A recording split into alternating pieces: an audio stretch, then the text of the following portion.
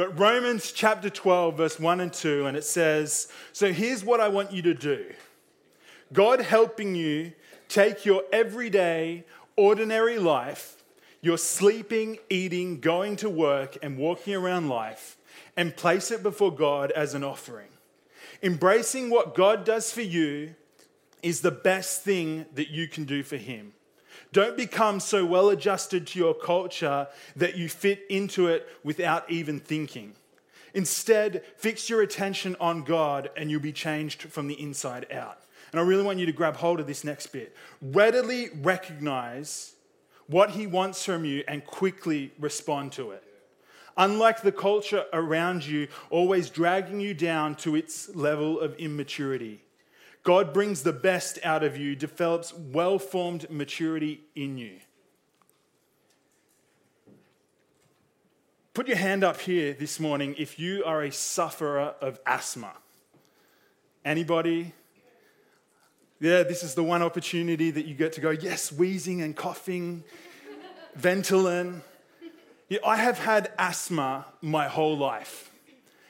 And it's just something that I have had to learn to deal with. Ever since I was a little baby, I was hospitalized. I was in and out of hospital all through my childhood years.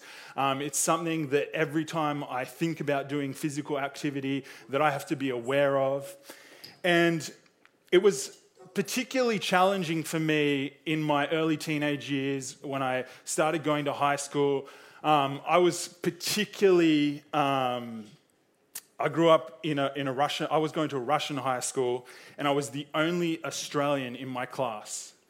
And there was a particular weight on me from some of my sport teachers to not do so well. And I wanted to prove them wrong. They were like, "No, this Australian can't beat all you Russian kids. You better show him up." And it was annoying to him because I was like half a foot taller than every single person in the school, including the sports teacher. So, but yeah, and I took that as a challenge. And I wanted to run faster and jump higher. And for a lot of the time I did. But there was one particular thing that, like, Russian sports class is like military training. They make you run kilometers and do all sorts of crazy stuff, climb ropes. And like, he would always try and keep me out of things. And it was because we had to tell the school that I had asthma.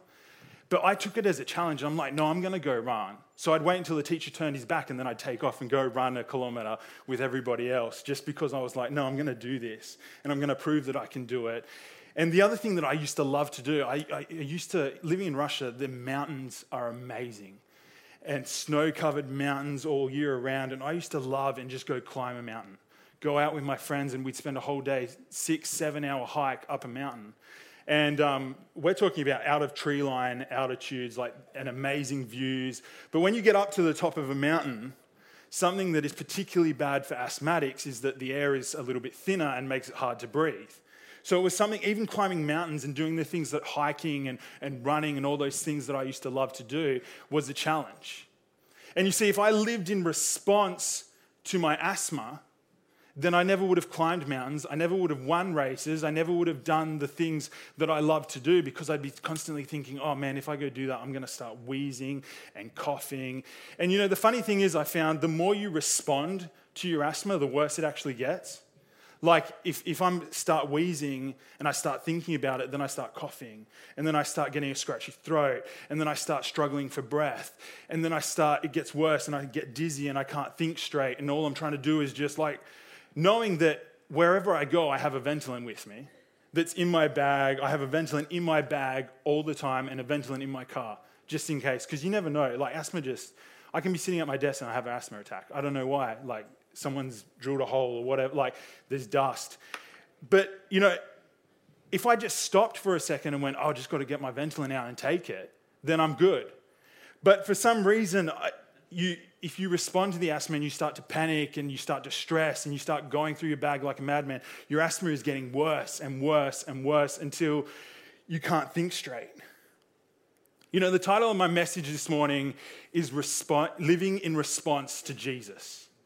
See, when I have my asthma, and if I live in response to my asthma, I don't get the victories. I don't get the wins. I don't get the blessing of life. But when I live in response to reaching my goals, to reaching what I've called to do, that's when I'm going to achieve those things. I'm not going to let the sickness in me hold me back from doing the things that I love. Does anyone remember, and I'm probably going to get some flack for this, those cheesy bracelets that used to say WWJD? Does anyone remember those? That used to stand for What Would Jesus Do? And I don't know, it must have been just sort of my era, but like when I was coming into youth ministry, these things were massive. It was like just the early 2000s, and every single youth group was handing them out in droves. And I remember I had a few youth pastors, and anytime I needed advice, I would get, well, what would Jesus do? And I felt like that's such a cop-out answer. Like, I need some real help, and you're just going, what would Jesus do? Like, how am I, a young 12-year-old broken person, supposed to know what a sinless human God who lived 2,000 years ago would do? It's one of those questions, like, that is an unattainable goal. Like, what would Jesus do in my situation? I don't know that I'm even capable of thinking, like, what would Jesus do in that situation? And, as I've gotten older and I've started to comprehend that question, I've started to appreciate it a bit more. But I've also come to another question that I think is just as vitally important. And it's not what would Jesus do, but what would Jesus have me do? Yeah, that's right. See, because it's all about perspective. Like, Jesus knows my failures. He knows my weaknesses, but he also knows my strengths. He knows what I'm good at. He knows the plan and purpose for my life. So if I come to a place where I would go, I can't think about what Jesus would do, but what would Jesus have me do? What is God calling me? Why has he placed me in this situation? Why is he putting me through the struggles of life that I'm going through? Why am I in this place that God has put me in? Yeah. And does anyone remember in Forrest Gump? Amazing movie. I love Forrest Gump. But there's a scene in Forrest Gump where Forrest has inadvertently and stupidly ended up in the military by no desire of himself, and he's in basic training, and his drill sergeant has asked them to blindfolded take a rifle apart and put it back together. And Forrest Gump does it incredibly fast. And the drill sergeant comes back and he goes, "Gump, why did you put that rifle together so fast?" And I'm taking out all the explicit words just so you know. I'm not going to quote it, but and Gump looks up at him and he goes, "'Cause you told me to, drill sergeant." And the drill sergeant goes, "Gump, you are a genius. You're going to be a general someday." Like, it's this amazing scene, but I feel like sometimes we need to be like that with God. Like, it's not about what I want to do. It's not about my situation. It's not about where I am. It's just doing what God has placed on me to do and living in response to what God has asked me to do. Like, God says, jump, and you say, how high? Like, because in the scheme of things, God knows you so much better. He knows you so much better, and he's got an amazing plan. And it's like, when we do it in our own way, when we do it in the way according to our culture, according to our sinly nature that we all struggle with, it's going to turn into a mess. But when we do it God's way and through his perspective and live in response to that, God's going to do something amazing out of that. I am a person that I need to put my keys in the same place. And if I don't, I have a very irrational, insane response to losing my keys. I don't know why. It just stresses me out to my core. And I don't know why I do it. Like, it's just, like, if I don't put my keys in exactly the same spot, I cannot remember where they are. I will not be able to get up the next morning and go, where are my keys? Where did I leave them last night? It's impossible for me. I remember a few weeks ago, just me and Ash got married and we moved in together. And the first day I moved into my house, I picked a spot. And I'm like, this is the key spot. And it's right near the front door. And I walk in and I was like, that's the spot. Right near the front door. You can't miss it. right? And that was the place where my keys were going to go. And it worked really well for about a week until one night I came home. It was the first week after Christmas that I was going back to work. I was running late. I was like, what is Jono going to say? I'm going to be late for work. It's like the first week back at work. And I could not find my keys. They were not in the spot. And out comes the irrational, insane version of Luke that trashed our whole house. Our bedroom, every drawer, every cupboard was ripped open. I'm digging through everything. I go downstairs and Ashley has a huge pile of freshly clean folded laundry. What does insane Luke do? Throws it everywhere across the lounge room. I'm not talking about like I moved it. It's like clothes were hanging off the lighting fixtures, clothes were over the TV, like everywhere. And I, like, kitchen, laundry, the whole house, I could not find my keys until I stopped. I stopped and I sat down. I had like 10 minutes before I get to work. I'm still like sort of freaking out, but I'm stopped. And I'm like, did I wear these pants yesterday? I'm like, I don't think I wore these pants yesterday. Went back upstairs, a pair of pants that I had moved 12 times probably, keys were in the pocket. I then continue to just happily get ready for work and leave the house. About 2 hours later, I get a text message, all in capitals, "What the heck did you do to the house? It looks like we got broken into." Let's just say I did the dishes a lot after that. No, that's not true. But, you know, there's a similar story in the Bible in Mark chapter 6.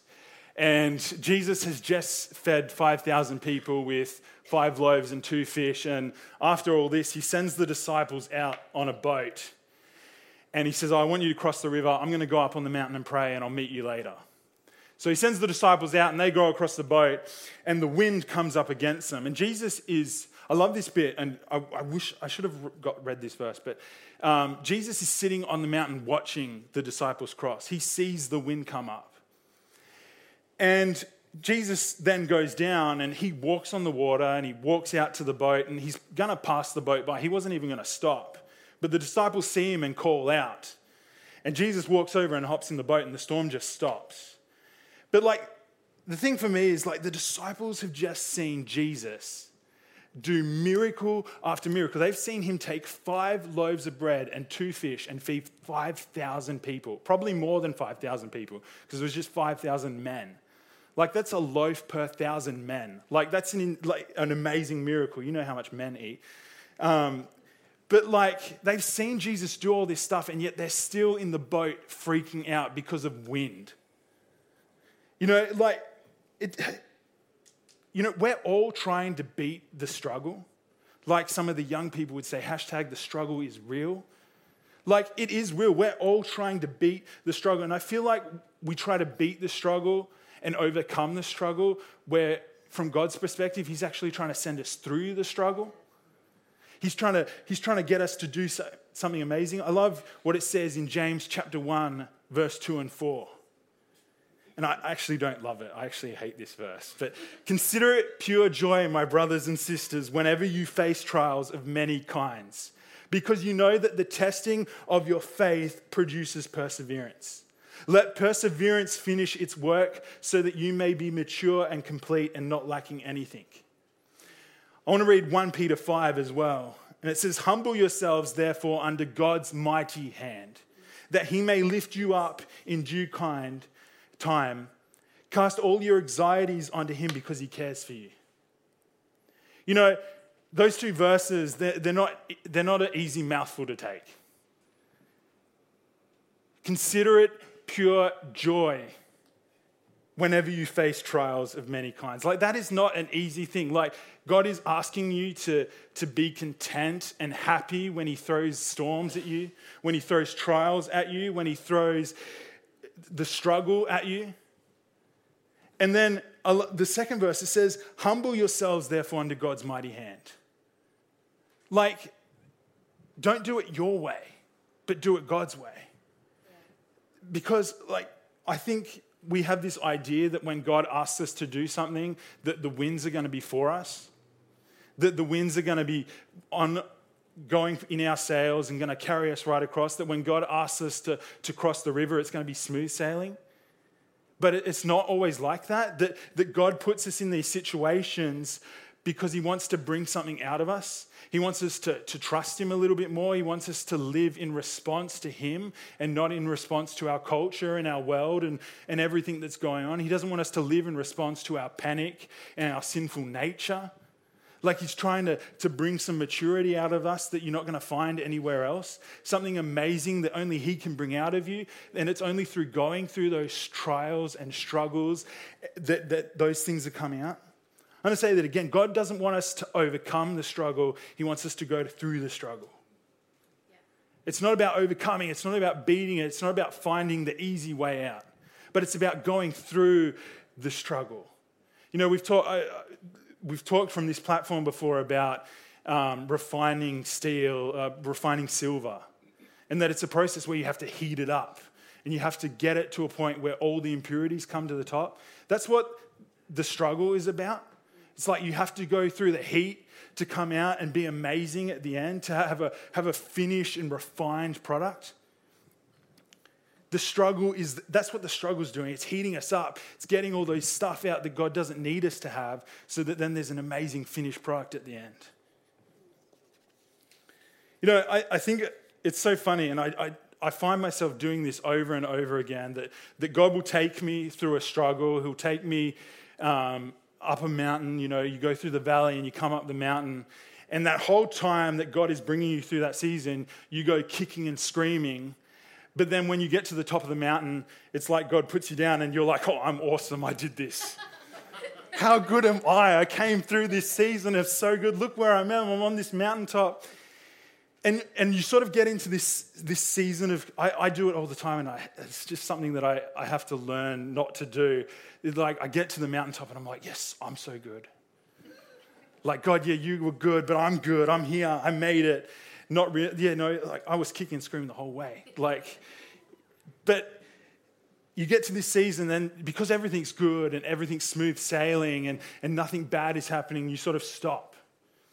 And you forget about how important it was that you were reading your Bible and getting that food, or how important it was that you were having a steady and constant prayer life and having God input something into you, because when you were struggling, you needed that.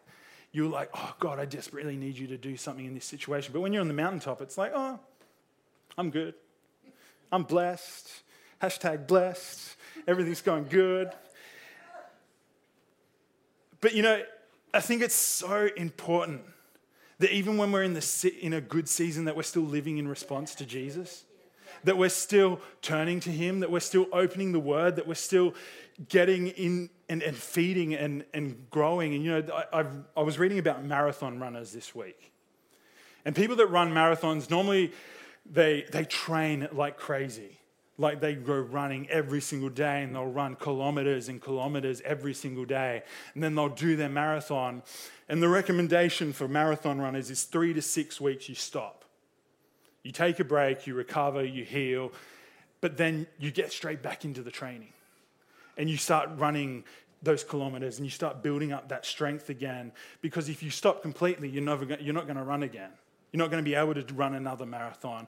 And I think the thing is, like, when we get to the mountaintop, it's only a season. Because, you know, I remember someone saying this, like, perfection is only fleeting. Like, you get to the top, but there's another mountain to climb.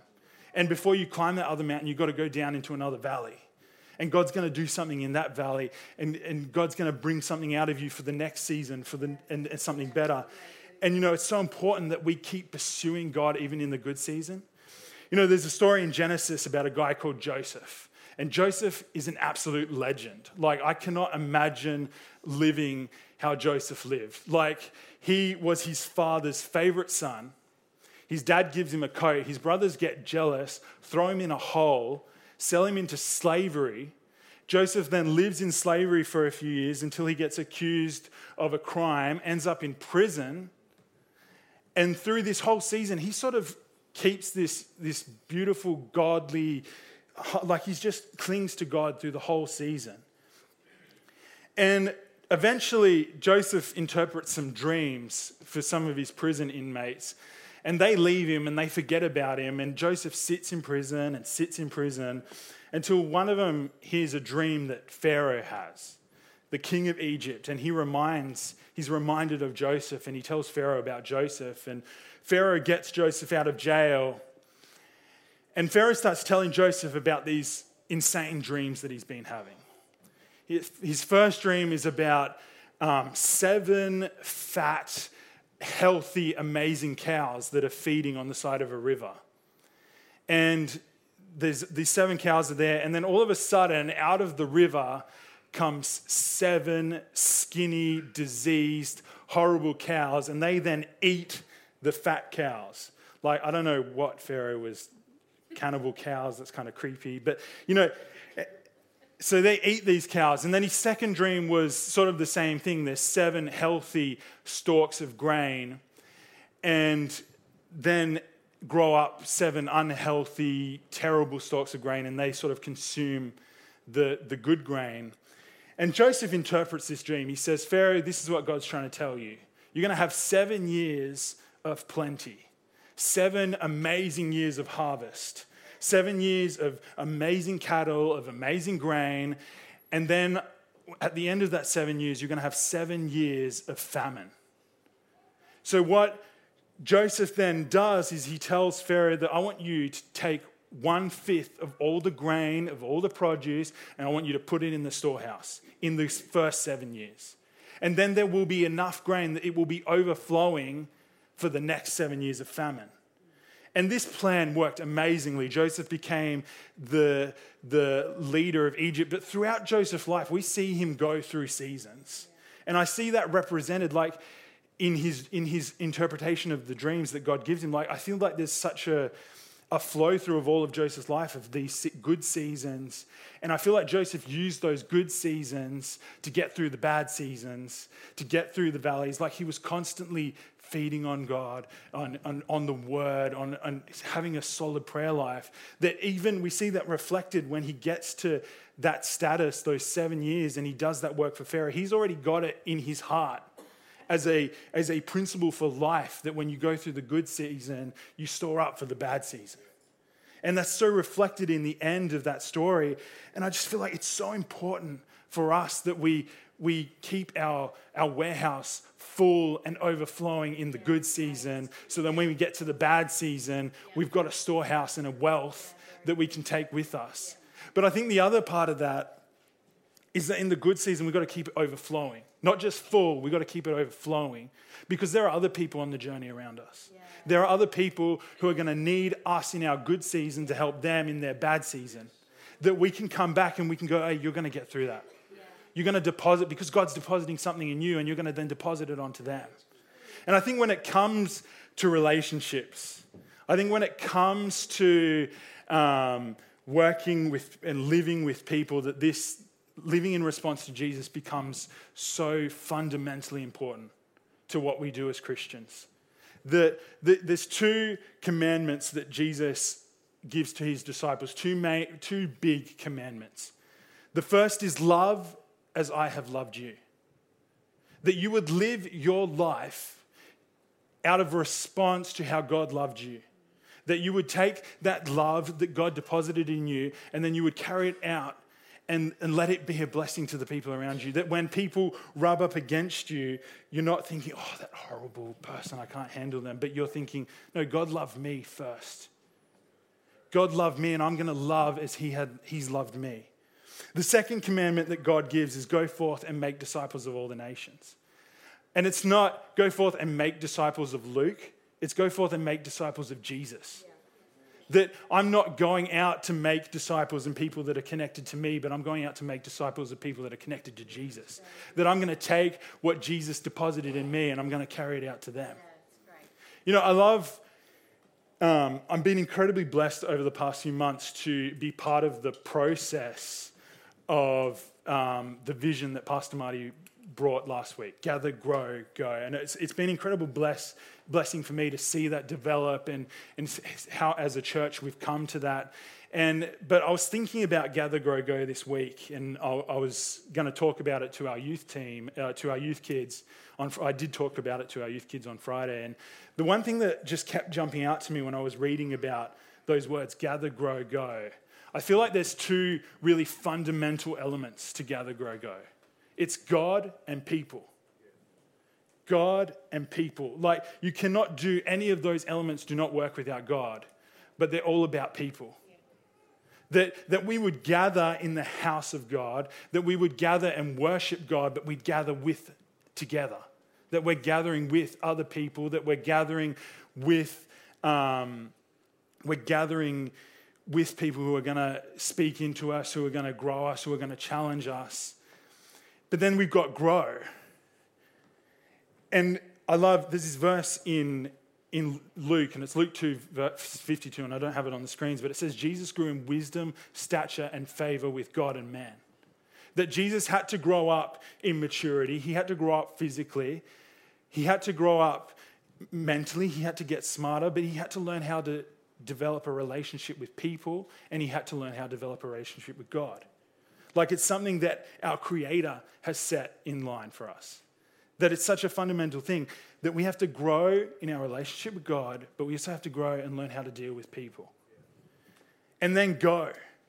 Go is all about going and serving God by building disciples, by serving his people, by serving the people that he places us in. And all these things require us to live in response to what God is doing in us, to live in response to Jesus, to live in response to what he's called us to do, to live in response for the plan and purpose of our life, to live in response to the love and plan that he has for our lives, so that then we're going and blessing the people around us, that we're having an impact and being an example to the people around us. And I think the thing that shines through, I love the story of Jesus and the adulteress. The priests bring an adulteress before Jesus. And they go, she's an adulterer, what should we do with her? And Jesus does this really weird thing where he bends down and he starts writing things in the dirt. And the Bible doesn't tell us what he was writing, so I have no clue, but I believe it was something incredibly profound. And eventually they asked Jesus again, what should we do with this woman? And Jesus said, you who are without sin, throw the first stone. And one by one, they drop the stone that they had to stone this woman and they walk away. And the woman's still crouching down, and Jesus eventually says, why are you still here? They're all gone. And she looks up at Jesus and she's surprised, and Jesus said, I don't condemn you. Go live your life and be free. And I think there's such this beautiful moment where Jesus just loves on this woman. Jesus just is so gentle and so amazing with her. And I feel like that's how we're meant to respond. Like Jesus set the example in that moment. It's not about laws. It's not about, the law is important, don't get me wrong, and it's something that we need to strive for and live to, but we also need to love people.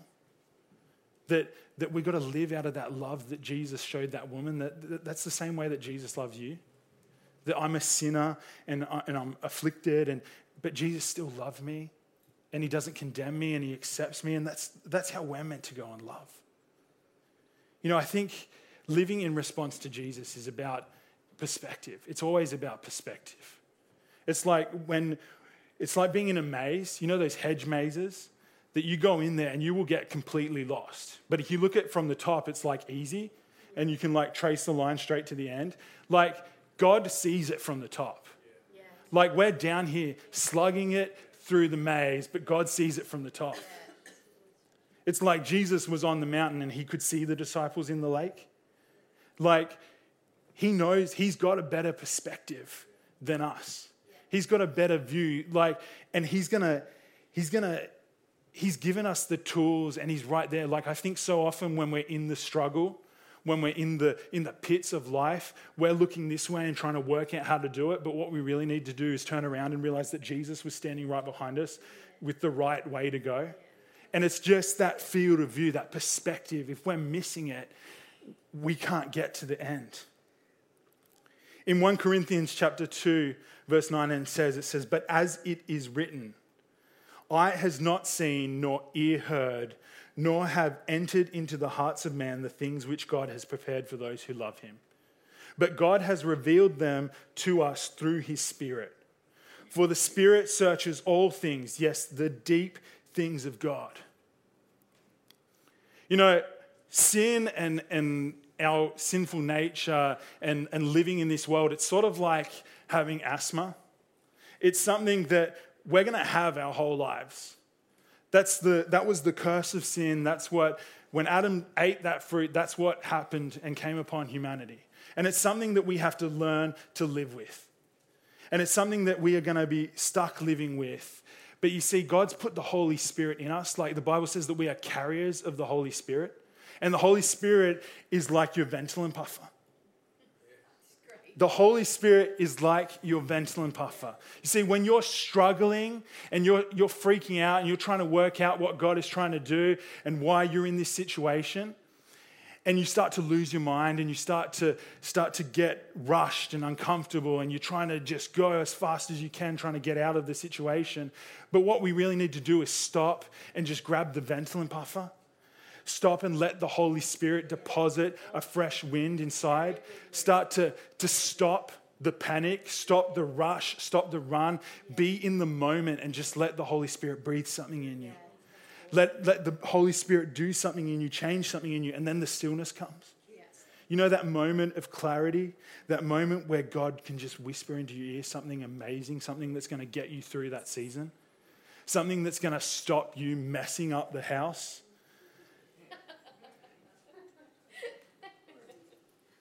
It's all about perspective.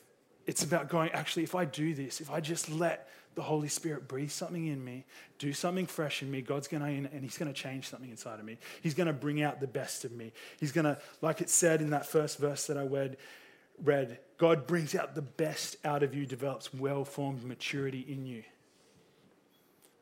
Let's live in response to God's love. Let's live in response to what the Holy Spirit is doing in us. Let's live in response to the tools and the gifts that he's deposited in us so that we can come out, go through the struggle, not overcome it, go through it, and come out the other side with God having developed something amazing in us. I'm going to pray, and if the band wants to come back. Heavenly Father, we just thank you for the amazing opportunity that you have given us, God, for the amazing blessing that you have poured out, God, for the amazing plan and purpose that you have for our life. And God, I pray this morning that as we're sitting here right now, that we'd just clear our minds and we'd grab hold of the Holy Spirit. We'd take that puff of Ventolin, that we'd let the Holy Spirit breathe something fresh in us this morning, and that you'd bring something out of us amazing, God. That we'd recognize that you have better perspective than we do, God. That we'd start to pursue that perspective. We'd start to pursue your way, your view of life, what you're trying to do, God, and that we would see it for what it truly is. That you're trying to refine us, to bring out the best out of us, to do something amazing in our lives, that we'd recognize that you have a bigger and better plan than that we have for our lives, God.